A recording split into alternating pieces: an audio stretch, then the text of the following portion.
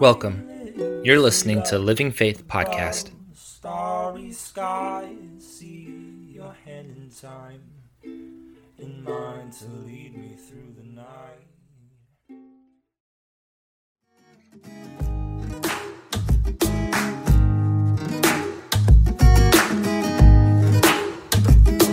Hi guys, I hope you are all doing well. Today I wanted to share with you the story of Jesus in my life. So I'm going to go ahead and start from the beginning. I grew up in a super small town in Oklahoma. I lived with my sister and my grandma who raised us. She was the one who introduced me to Jesus. She would wake up praising Jesus. She prayed all throughout the day, and she ended every day with praise. She taught us that if we needed anything, no matter how big or how small, that we could pray and God would hear us. And we did. And I remember so many times when God answered our prayers immediately. I remember times when our car wouldn't start and we would pray and it would start right up. Or a time when our dog got hit by a semi-truck because we lived right off of the highway. And we prayed, and he survived with minimal injury. I remember us driving one time, and we were going pretty fast, and we were about to crash into the car in front of us. And I just remember my grandma raised her hands, and she yelled, "Jesus," as loud as she could. And it was like someone just moved our car right off to the side of the road, out of the way. I remember times when there would be a horrible storm outside. And I mean, we lived in Oklahoma, so tornadoes and whatnot, you know. But I remember my grandma would walk out on our front porch in all the rain and the wind and the lightning and the thunder. And she would speak to the weather in Jesus' name. And it was like within minutes, it would calm down. So many awesome memories that I have of God answering prayers. But as I got older, I started slowly losing my connection with God. I would only talk to him when I needed something. So, for my own personal gain. I never took the time to build a relationship with him. And so when I was 16, I moved to Florida with my sister who had moved there a few years prior. And she had 2 little babies back to back, so she just really needed help. But then like a year later, she decided she was going to move back to Oklahoma. And I decided that I wanted to stay in Florida because I had a job that I loved and I had friends. And so I was on my own at 17. And really I was just looking for ways to have fun. I adopted a motto.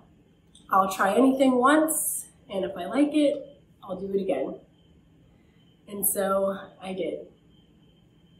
And almost every kind of sin that you could think of, I did it. And at first, I'm not gonna lie, it was fun. It felt good.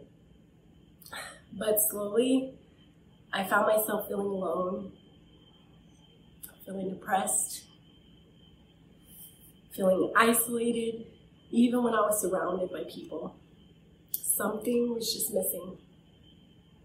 Got to the point where I was just searching for that next thing, that next high. Anything just so I could feel something. And then in 2009, I met Andrew, and we became friends. And I remember instantly feeling this connection to him. And although I didn't know it at the time, I know now that that was the Holy Spirit inside of him, and I was just drawn to it. And at that time, actually, he was not in church, but I remember he would talk about God often, and we would have awesome conversations about him. And slowly I noticed myself praying again, having those conversations with God. And I remember it gave me hope. Even though I was still doing those horrible things and still hurting and not happy, I had hope for the first time in a long time.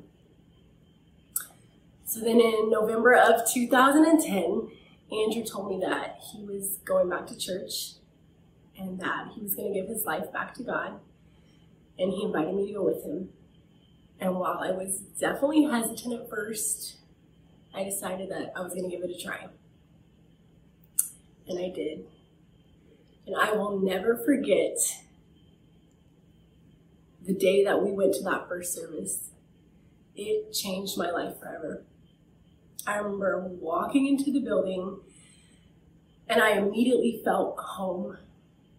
I felt God's presence so strong.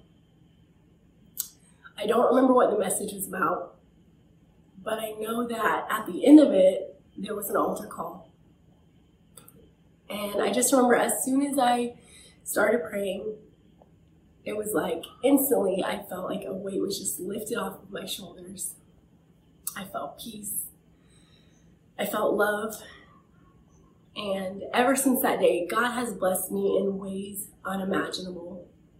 He delivered me from addictions that had a hold on me for years. He took all of that hurt, all of that emptiness, and he gave me joy. I now have an amazing life, an amazing family, an amazing church family. God has provided all of my needs, even when it seems like there was no way. God always makes a way. I would never want to go back to the way I was. Jesus truly transformed my life.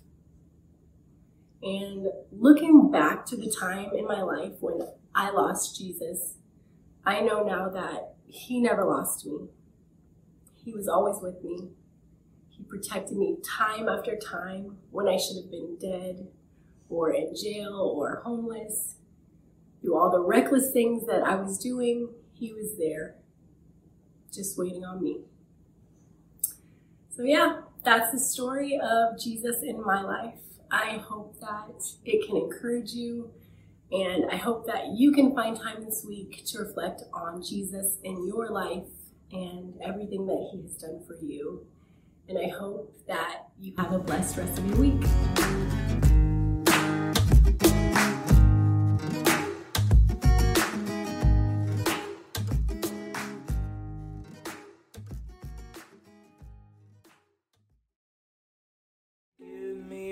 You've been listening to the Living Faith Everett podcast series. Tune in next week for the next part of this series, or join us online at livingfaithministries.church. Flows in the Holy Ghost, you give me peace.